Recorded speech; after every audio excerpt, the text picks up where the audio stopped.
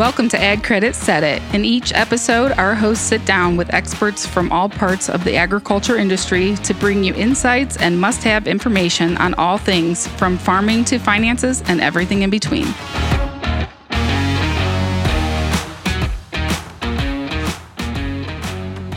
Welcome back to Ag Credit Said It. I'm Libby here with Brenna. How are we today? Good. How are you? I'm doing all right. It was a beautiful morning and drive over here in our Mount Gilead office. Yep. And today we are very lucky to have John Linder with us, who is a farmer in Morrow County and is heavily involved in the corn industry. How are you today, John? I'm doing great. It's like I said, with sunshine, we just had some rain. $1 million rain, right? We did, and we've had a couple of those, and it looks like August is going to continue. And by the time this airs, we'll all know if it worked out as well as it appears at this point. But boy, the market sure is responding too. So we'll see how that shakes out. It's been a plus start for the beginning of the week here. Yep. John, would you tell us a little bit about you and your family, your farm and your business, and maybe a pulling tractor? Well, it's funny you mentioned a pulling tractor because that's probably how most people know my brother Mike and I, because the Linder Brothers Pro Stock pulling tractor. I like to tell people we're older in dirt and dumber too, because we're still doing it. I mean, we've tractor pulled for 40 some years, and that's probably getting close to being record. But this year, not so much. We had a little failure on the dyno back before Louisville, and we could have rebuilt it. It wasn't that bad, but it was just one of those things. You're going to bang your head against the wall and repeat this, and we didn't want to do that. We like to put something that stays together. It's kind of like farming. We like the one and done, although many times we find ourselves saying, if we were doing it the second time, did we really start? Right. And we don't want that with something like pulling tractors. So we're going to build a different engine, and our engine builders are great. I really appreciate them, but they're not going to get it done this year. They're going to do it while we're harvesting. So there wasn't any pulling for us this summer. We kind of miss it, but I don't know where we find time to do it. We're busy. Yeah, so will you be ready to go for Louisville then? If they have us, because that's totally invitational. That's kind of our goal. Okay. We'll have everything ready to go, but time will tell on that one. But, Mike and I started farming, as kids. Dad had livestock and crops, and I don't know whether it was the dirt clod fights we had or just riding the fender, the thing you really shouldn't have been doing. Yep. And Mike and I always liked being out in the field. And try as he might, Dad really never got us to take to livestock. So we didn't have a lot of diversity. And I'll tell you what, the early 80s were pretty doggone rough. We really thought we should have some diversity. And we never found it for a long time, but we do like raising corn and soybeans. And wheat does fit in our rotation, but not every year. Would have been a good one this year, but we didn't have any. Crops look pretty good, though. We've got some nice corn. Beans, they are so slow. We've been planting in April. Wish we would have, but we didn't. The May beans are just progressing slowly. So we'll see how this turns out in the end for the beans. But thankful for that. Thankful to be married to my lovely wife, Cheryl. Gosh, that was 1980, so what's this going to be, 43 years, And Congratulations. Thank you. And she's such a delight. She's part of the operation. She does work at school. She's about ready to retire, if that gives you an idea what kind of age I am, and she is. So I shouldn't tell on her, but I just did. But it's been really great to have a wife that supports you, and we recognize the importance of that. Mike's single, always been single, but he's a great brother, great uncle to my girls and son-in-laws, and he just it's been a pleasure. I never wanted to farm with anybody but him, and turns out I never wanted to tractor pull with anybody but him. But he's single; it's his only hobby, so I kind of ride that tail, if you will. That's how that goes. Yeah. So that's where we're at in Morrow County. Yeah, you guys have, what generation did you say your farm is then? Oh, goodness. So we lost Mom last year, but my bios for corn, I always put 5 years, or fifth generation, I apologize. And Mom said, you're wrong, it's more than that. And I said, well, I don't look like we came in from the Mayflower. So I don't, but I don't know. She pulled out the history books and the family history a bit. And yeah, it goes beyond 6, so. So you guys have a long history here. Not always in the same location, but for a lot of years, yes. Okay. We've been rooted here in You Morrow don't County. hear that very often about families making it that long in the industry. We talked a little bit before, smaller farms getting swallowed up by the big ones, kind of. But there is an encouraging note to a first-time farmer. They're not encumbered with inhibitions that we have of we've always done it that way. Mm-hmm. And I've watched a lot of fellas, even my age, that were first-time farmers, and they really are probably a little more successful because they really aren't afraid to look at everything and judge it critically. So another little piece of advice for a beginning farmer, don't lose your objectivity and really be critical of yourself and hold yourself to standards that maybe I failed to. And, well, we always did that way and always worked, right? So yeah. You don't have Grandpa sitting there at the end of the field flashing his lights at you. That's right. That's right. Now they play games as to who's going to turn the lights on first. It pays to turn them on early. That transition is so smooth if the lights are already on. That is true. Right. Very true. Right. So can you share with us a little bit about your journey and how you became a board member for the Ohio Corn and Wheat Growers and also with the National Corn Growers Association?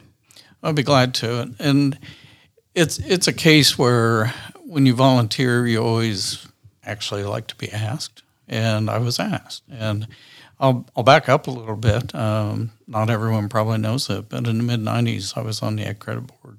And I really, really enjoyed that. Really well-run association. The board was phenomenal. I learned more than I think I gave, but I really enjoyed it. Successful for 2 3-year terms, and the third one I was unsuccessful. And that stung a little. I got to experience that. Well, we had that in tractor pulling too, where you get those humbling moments. And I always told myself, well, turnover is a good thing. There's an opportunity for someone else, some new perspectives. So that was a good thing. But probably the last thing I remember that, so I kind of forget the term in years, but I remember Y2K. We were all worried about what our computers crashed when the calendar turned. And, well, they didn't. There was a lot of prep work. So today the biggest thing I worry about on the computer is, does it want to reboot right before I get on a Zoom? Right. That is or update. Update, exactly. So, yeah. We got past the calendar piece there. But that was my experience with Ag Credit. But I decided, and Cheryl and I talked about this as we raised our daughters, you really want to be engaged. No one's looking for someone just to warm a seat. Nobody's looking for a filler. If you're going to step up, you really need to engage. And so I thought, I'll just sit back and reflect, see what opportunities come, and not worry about it. And so I didn't. So I was surprised one day when my neighbor Anthony Bush stopped by and he says, have you ever thought about being on board with Ohio Corn and Wheat? And I said, no, I really hadn't. Tell me about it. And I probably took over a year to decide because I thought, do you really want to commit? I knew what it meant to be on the board with Ag Credit, and it's so meaningful if you actually put yourself into it, and it's a lot of reward. So I thought, well, do I want to give this that much effort? And so talk with Cheryl and talk with the family. I decided I would do that. And at that time, there's actually 3 boards, the small grains checkoff, the corn checkoff, which is High Corn Marketing Program Board, and the association. And clearly different and distinct because the checkoffs, contributions that farmers give for their own betterment in their industry, you can't use that to lobby. So that's where the association comes in. And it's predominantly driven by membership. And that's why I'd really like to see other people take the opportunity to become members because it brings great value. And there's perks that actually pay for it in the membership. So it's free. You do have to write a check, but in real terms, monetarily, you're compensated with sponsorships from within the industry.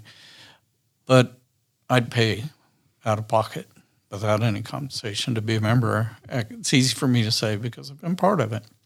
Because Anthony asked me, I got to serve on the checkoff, and I did that for 3 successful terms of 3 years, so 9 years, and I chaired it for a couple of years and got to be a board member again, which was really rewarding to actually be in the front of the room and then get to take a seat at the table again and just watch other people, how they bring everybody together and how they use their leadership style. So it was really rewarding there.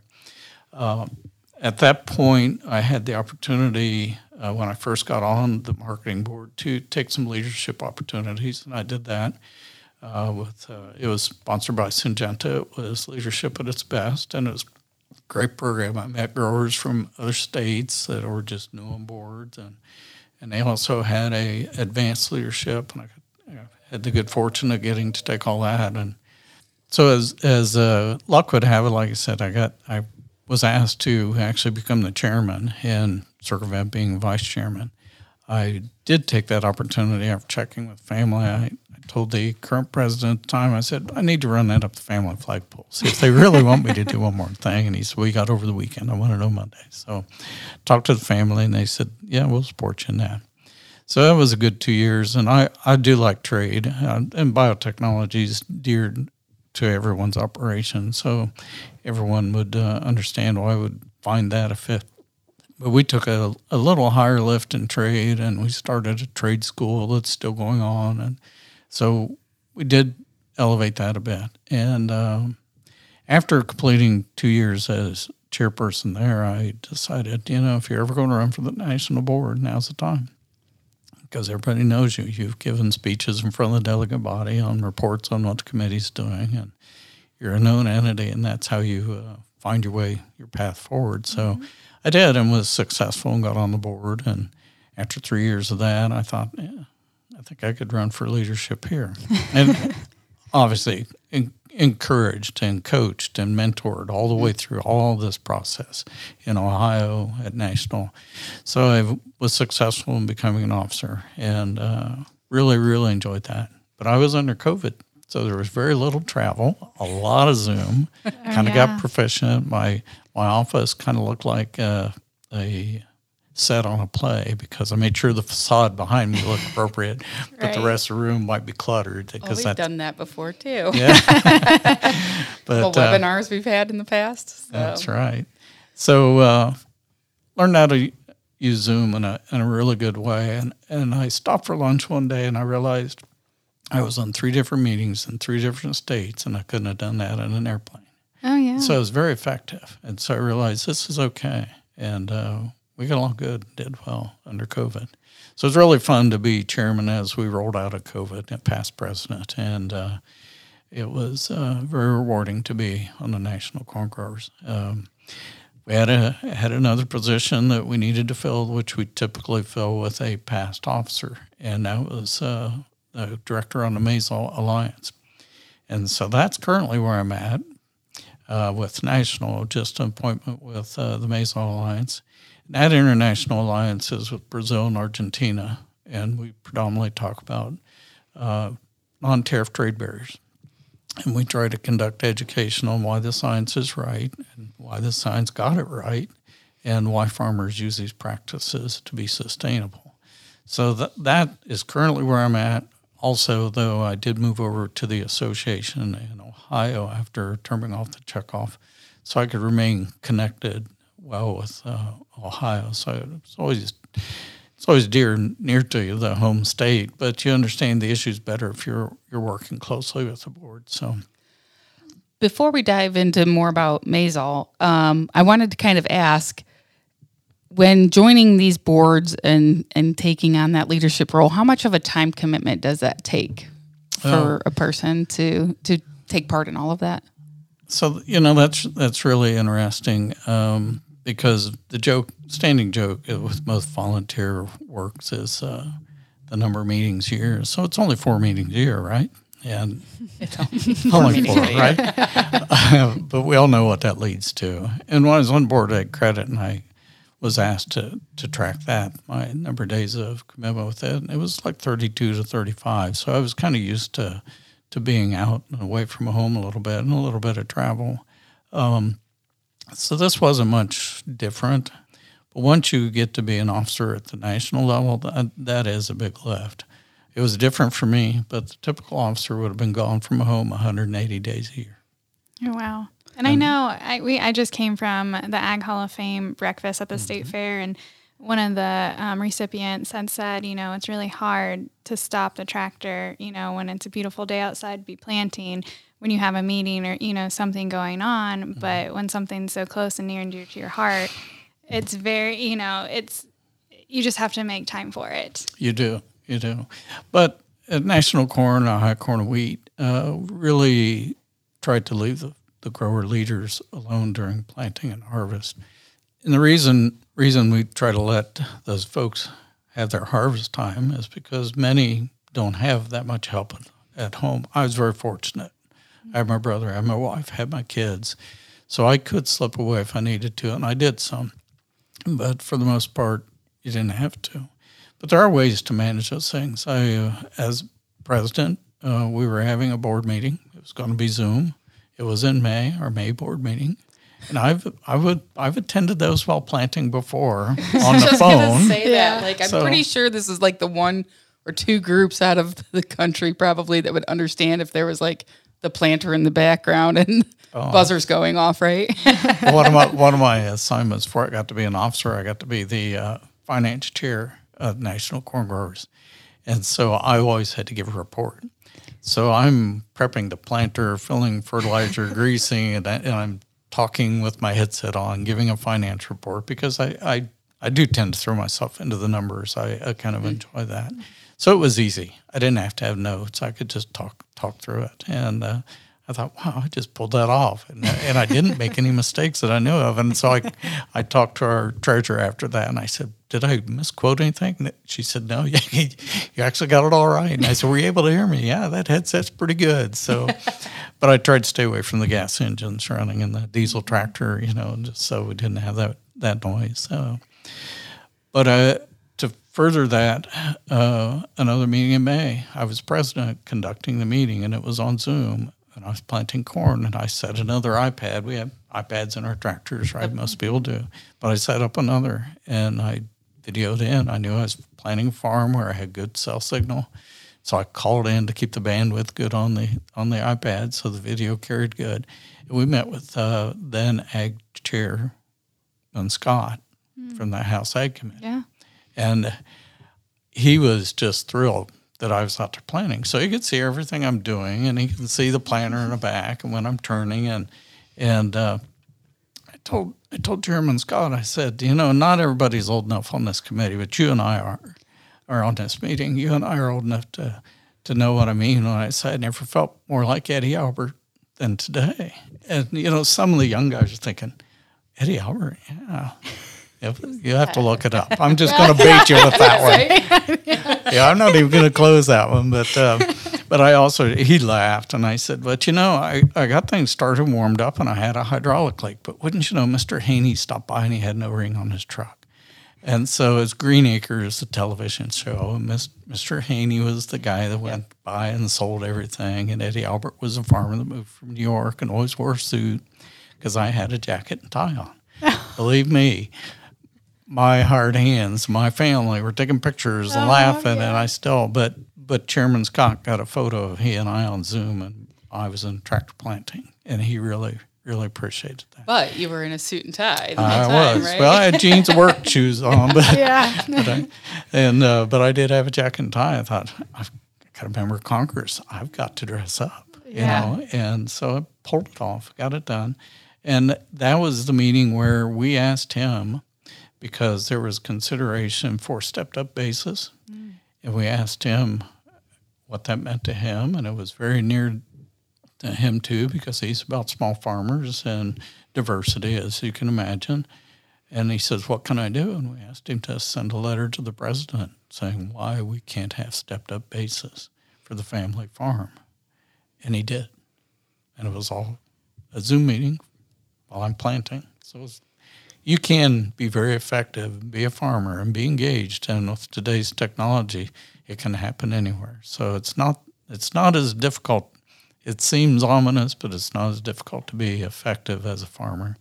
And so, yeah, I'd love for anyone listening to this and thought they might get involved, I'd encourage you to. We could tell everybody we're sitting near a tractor right now if you want. That's right. But no, that's good to know. That's something to keep in mind every time we have a meeting, our surroundings. That's right. And what effect it might have on the outcome of everything. So that's right. I'm thinking of, people getting involved. I don't think a lot of maybe young farmers or even farmers in Ohio would know what the Maisol, board is and how it impacts them here in Ohio, and even in the U.S. What are some things that you guys are working on with Maisol? Well, sure. Let me give you a little background on Maisol. It is an alliance. It is incorporated and has bylaws, and it was begun, I think, May of 2013. So I think it's about 10 years old. And the alliance began with the U.S., Brazil, and Argentina, and it's the National Corn Growers Association and U.S. Grains Council in the U.S. So there are 4 directors from the U.S., 2 come from the Grains Council, and 2 come from National Corn Growers. Then in Brazil and Argentina, they come from their corn associations, which the one is Mazar and the other is Abramillo. So there are 12 seated directors at all time. And then we have a consultant advisor that works for us under hire, and really a tremendous asset. What it was really set out to do is change the narrative on GMO technology. Okay. And not let it be a trade barrier. Because if someone wants to import our corn and they don't follow the science and know that all GMO is really safe and it's been proven to be safe, and they say, well, we don't want GMO, we want non-GMO, well, that raises the cost of the goods that they're trying to purchase. So it becomes a barrier for trade. And so that's what it was really, that was the premise for it. Now it's expanded a bit. I can assure you the mission creep will kill any good organization. We're very true to our mission. And the beginning mission was actually farmers' tools that are innovative and not to let them be a trade barrier. We don't sell corn, or that is not what we do. And we don't promote one country over another. What we do is tell the story that we actually represent 50% of the corn farmers in the world with these 3 countries, and 70+% of the world's exportable corn is represented by Maisol in the U.S., Brazil, and Argentina. 70% plus of the world's exportable corn represented those 3 countries. So it's really a real benefit to any trade that we try to perform in this country, any trade agreement, any sales that we try to do through U.S. Grains Council and promoting the U.S. corn, because we can support the technology that farmers embrace and use. And we all really like to tell the story.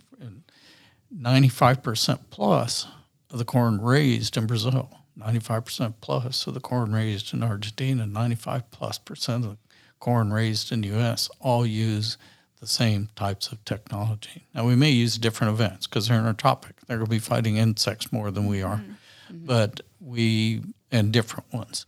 But it's still biotechnology. It is still the new breeding innovation, the gene editing products that are coming online. Those are the things that we really try to get in the conversation in foreign countries and set the record straight and tell why we do it. Why do farmers do this? It is economics, but it's a social benefit of being able to sustainably produce an abundant supply so the world is never short. And it's also sustainable to our environment. Without these tools, we have to do more tillage. We really aren't as environmentally as friendly as we want to be. So we really need to maintain these tools and have folks understand why it's safe for us to do this and why it's particularly advantageous for us to use less chemicals, less herbicide technology, less insecticides, with the use of the plant having the ability to ward off this natural pest, if you will. I think it's really neat that, normally with the U.S., we know, Brazil is, our biggest competitor. And so you normally don't want to do things with your competitor, but it's nice to know that we are working together with them to work with other countries to be able to export our grain and sell our grain to other countries. So, you are president, correct, of the board? Yes. Well, congratulations. Yes. Thank you. That's very neat. As of July 1st for a year. Okay, so just became president then. So I guess what is the biggest the number one topic that you guys or issue that you guys are going to be working on for this next year? Is there any one thing, or is there a couple of things within the industry that in the countries that you guys are all working on, other than just promoting your mission? Mm-hmm. Well, you can imagine. Like I said, we don't sell corn. We don't pit one another against that, and we don't go out and that's not our goal. What we do is to try to help folks understand the science behind the safety of the products and why it's abundant and why it's sustainable. So I think everyone would understand if I said Mexico. We went there in August, about a year ago. Went to Mexico City. And U.S. Grains Council is a partner with National Corn Growers. It's the Ohio Corn Checkoff helped fund it. It is phenomenal. There's like a 25-to-1 return on every dollar that's invested with Grains Council and its value that it produces. So it's a wonderful attribute for us. Mazal is a real benefit to Grains Council's work because they were in Mexico trying to help folks understand why U.S. corn is safe in the form it's in, why we don't need to be worried about banning, the technology and wanting a non-GMO product. And they couldn't get into meetings that they really should get into because it's a political decision that's being made. There's no science behind it. Even our government, our Ag Secretary, Vilsack, the USTR has asked, okay, give us what science you're using for the basis of this decision, and they've never come up with a good answer. So we know it's all political. So we thought, as it is a trade issue, maybe we should leave that to Grains Council. But quickly we realized that Mazal, we could make a difference. So the three farmers, it's farmer-led. So you understand that it's farmers from Argentina, Brazil, and the U.S. requested meetings with folks in Mexico.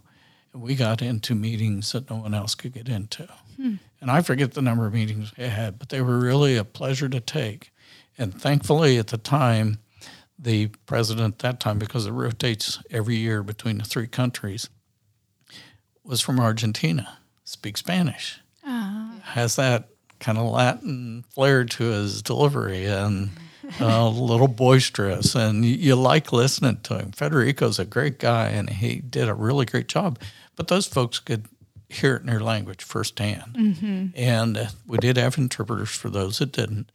But meeting after meeting, he shared with them why, if you want 17 million metric tons of corn, it needs to be the corn you're buying, because you cannot get the corn you're thinking you want, the non-GMO, from Argentina. You can't get it from Brazil, and you can't get it from the U.S. And to hear an Argentine say, you might as well continue to buy from the U.S., I never thought I'd see that happen. Yeah. And I was there. And he did that repeatedly in Mexico. When we told them that what they're after, they couldn't obtain, and most of the corn that they buy, certainly tortillas, it's a big conversation, right? They like white corn for that. They'd like to be sustainable in that and be non-GMO. But they can't get across the mountains into the Yucatan Peninsula where they grow the corn to where they need corn, the white corn. So it's much easier and more cost-effective for them to buy white corn from the U.S., and that's what they've been doing. So that's still an ongoing conversation. Why is the GMO white corn from the U.S. really still safe and a good option? But most of the 17 million metric ton that they buy, incidentally, to put that into terms, I don't think we raised 17 million metric tons in Ohio. If my math is right, I think it's like 617 million bushels, and I think that falls short of 17 million metric ton. Yeah, just so if you lose the Mexican market, why is the work that Mazal is doing important? If you lose the Mexican market, you've got all of Ohio's production to find a home for. Now you're sitting there thinking, oh, but my corn goes to the livestock or it goes to ethanol. What do I care? Because somewhere else, they will be able to fill that because they shipped to Mexico. Now they got to ship somewhere else. They can put a train and send it to Ohio. Your basis goes down. Mm-hmm. So it does affect us because it's corn in all forms, but it's all of our corn. It's the aggregate of how we market our corn. You know, like I said, the 3 countries represent 70% of the world's exportable corn. We're a big part of that. Take 17 million metric tons out of the picture, you got a problem. Yeah. So Mazal leaned in, got meetings that no one else could take, shared with them that they really need the corn that they're buying, and they switched their policy a bit. Now it's okay to buy that corn to make meat protein.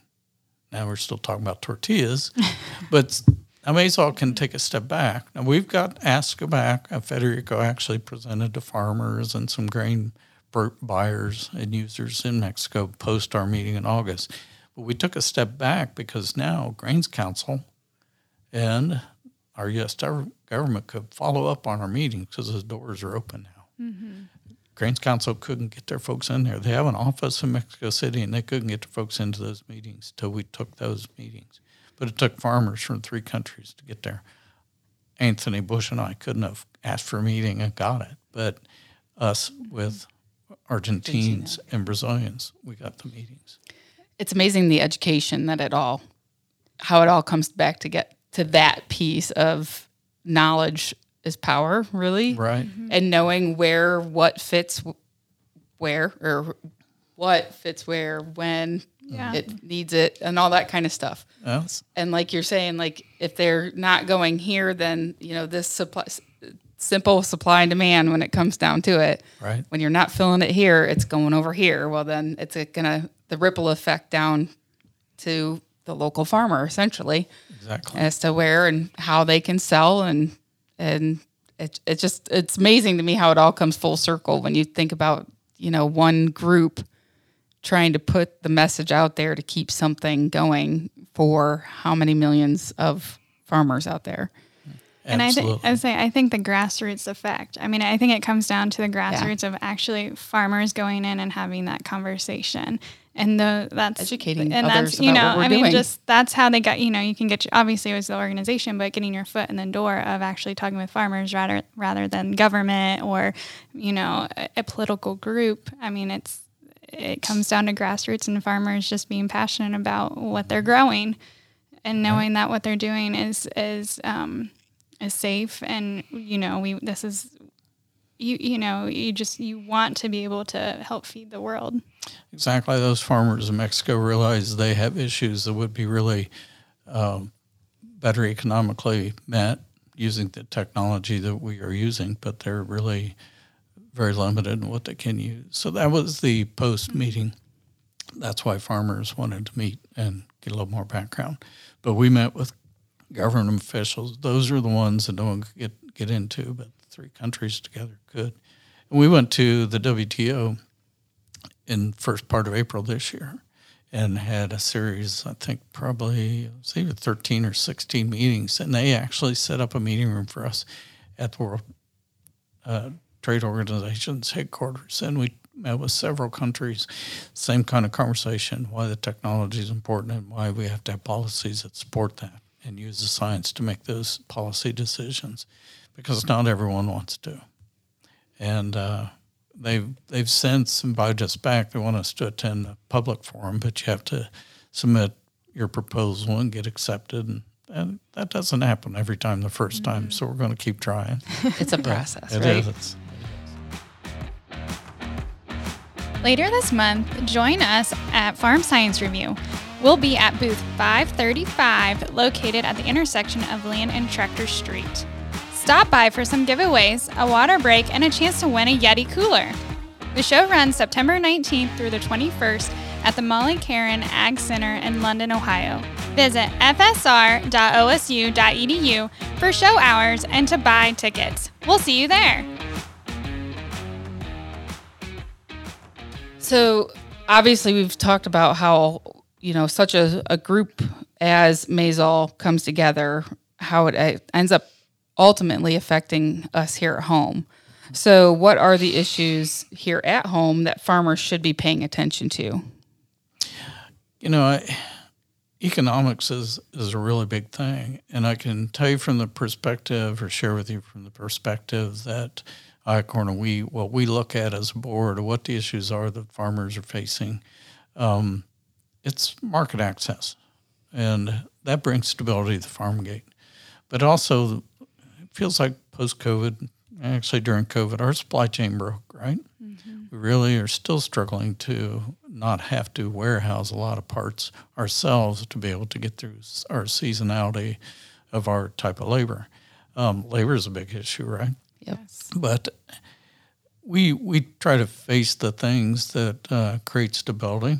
And like I said, we engage in those fertilizer conversations. We have a bit of a policy mismatch, and we're paying for it domestically, where we're seeing nuances of supply chain disruptions and movement. So pricing gets kind of exorbitant, because that's how supply and demand is always met. Someone always will pay up to get what supply there is, and someone else may not. And but you can have regional differences where folks just don't have access to it because they're maybe dealing more local and not a big supply chain, or two, the big supply chain can't meet the needs of all their branches.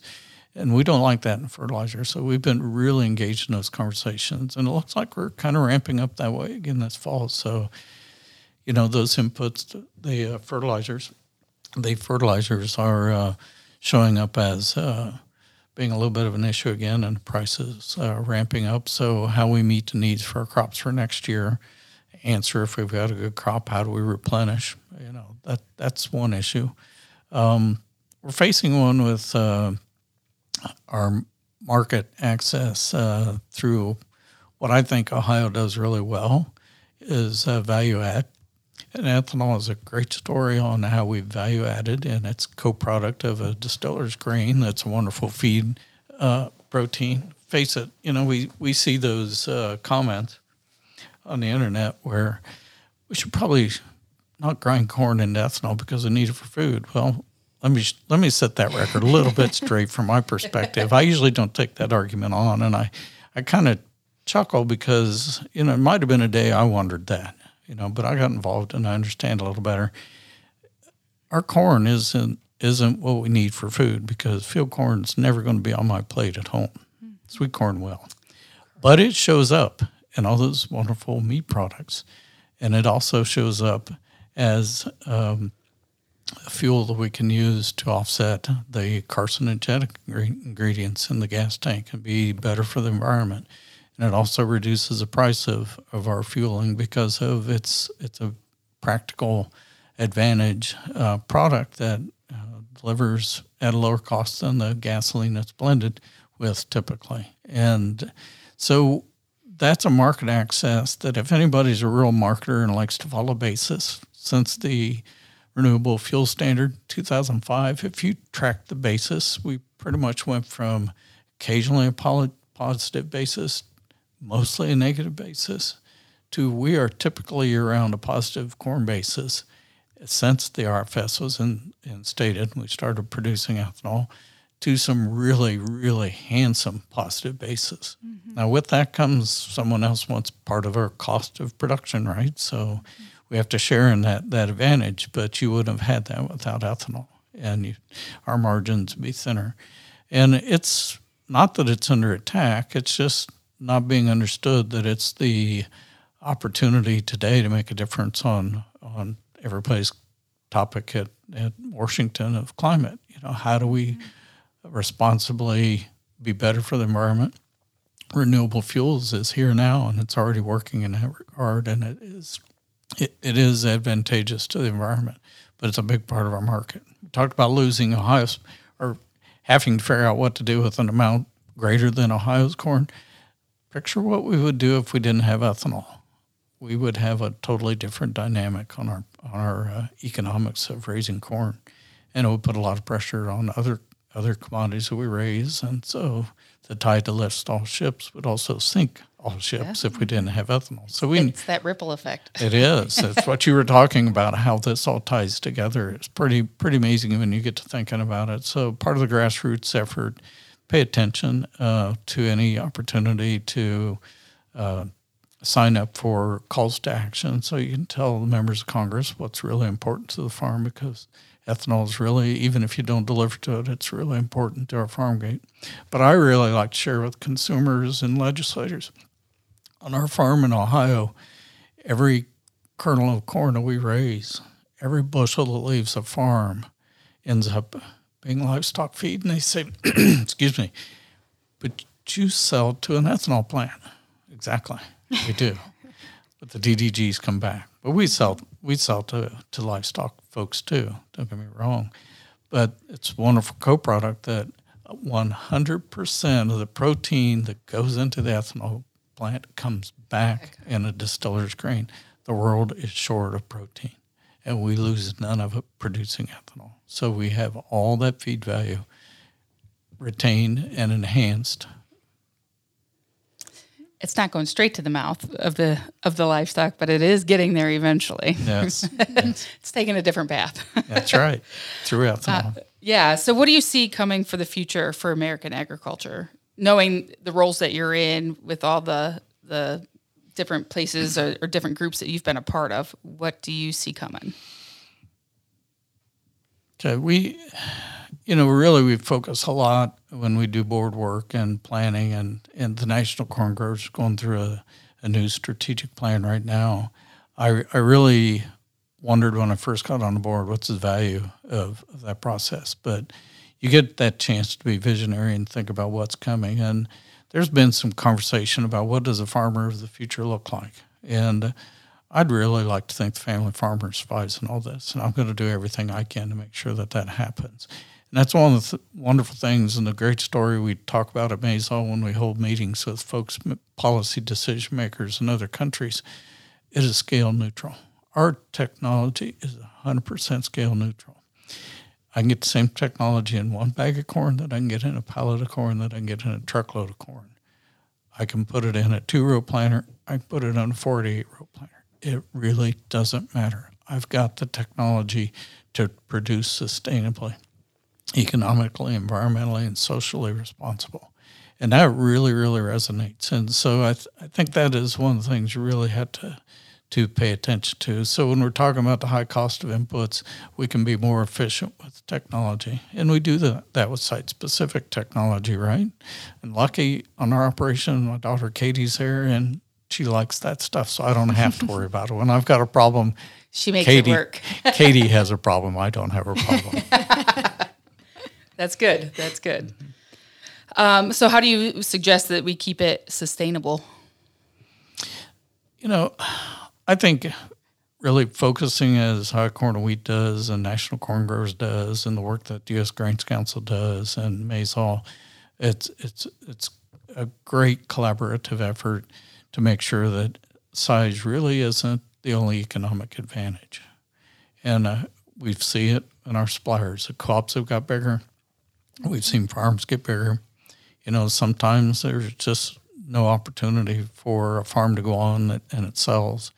And so it's really, really important for farmers to have a great relationship with a great lender like Ag Credit, because that is one of the first things I learned. If I was going to be successful, I had to have a great relationship with my lender, because I'm going to be faced at ending up against someone that has deeper pockets. And if I can make it pencil and make it work, I'm probably going to need some funds to do it that they may not need as much of. So that relationship is critical, and Ag Credit's been a big part of our success here at Linder Farms in Moore County. But association work is really critical, and having that membership is really an important part of what you can do for yourself, because you'll be smarter because you did. Well, we appreciate that piece of advice for sure. Mm-hmm. But then, obviously, what other pieces of advice do you have for a young, beginning small farmer? Like one to not be discouraged by anything or whatnot. But what's one piece of advice you'd give them? Don't be afraid to look for that mentor. That's always a really good tool. That's one of the reasons I was successful moving through leadership with corn association work. Because I had mentors, people that saw something in me and helped me cultivate it. And they're really not making you something you're not. They're helping you cultivate it. So when you think about your farming, having your farming hat on and you meet those needs that you have, and you think, I really don't have the expertise, I would give you the piece of advice. If you don't, hire it until you do, because you can't wait until you get good at it. Too much time lasts. So don't be afraid to hire a good accountant, have that great lender, that agronomy specialist that you need. The people that sell it to you are good agronomists, but they've got a bias, and so sometimes independent. It wouldn't have to be full time, but independent agronomists are a real asset, and they have an association, and they have your best interest. It's things like that that really, really, as a beginning farmer, like I said, if you feel like you're short on something, go find it. Don't anticipate that you're going to have to learn it, take 3 or 4 years to learn it, to be able to use it. Fill that gap with knowledge, and then when you do have that skill, you'll be glad that you didn't wait to be able to implement it. Time is definitely money on that. Yeah. It is. And finding somebody that is an expert in that and growing with them, that's going to make you so much better. And you're not going to believe the knowledge that you have, or that you ever could have had in growing as a person with that knowledge and becoming a better producer and manager. I can't echo that enough. That is great advice. Yeah. That's what I was thinking, like building the team around you. Yes. Absolutely. I've had folks say you need your own board. Find those people that you can utilize that way. Well, I never really did that. Just built some friends. They seem to become friends, right? They do. And sometimes they have to be far enough away from your operation. When I first started, it was probably 40 miles away. You could be an expert. But really 40 miles away, you could find someone that was independent enough from you that they would be candid. And then I soon realized I don't have to be that far away. You just have to build trust and build relationships. If you ever have to have that moment like Cheryl and I have had as husband and wife, when you have to have a tough conversation about something that you didn't want to have a tough conversation, it wouldn't end well if you didn't have a relationship. Absolutely. But nor will anything you do in business. So always work at having relationships all the way through, because if you ever have to call someone out and say, I think you're wrong, and this really does disparage me, you want them to listen to you. And so you have to have that relationship. So I think those are critical. Those are successful moments in building your own leadership style. I don't know. Like I said, it's I still think there's great opportunity in agriculture. I don't think the small farmers are going to have. It's not going to be easy, but I don't think that size and scale is everything. But what you want it to be, you'll have to define that, and that might dictate the size that you need to have it be produce the kind of economic you want it to be. Great advice. Great advice. And actually, it's a perfect way to end the podcast with that piece of advice. So we want to thank you, John, for joining us today and giving us your perspective on the industry on the international level, local level, personal level, all of that in between too. So we want you as listeners to remember to subscribe to Ag Credit Set It on all podcast streaming apps. Links to the National Corn Growers Association and Maisol will be on our show notes on our website, agcredit.net.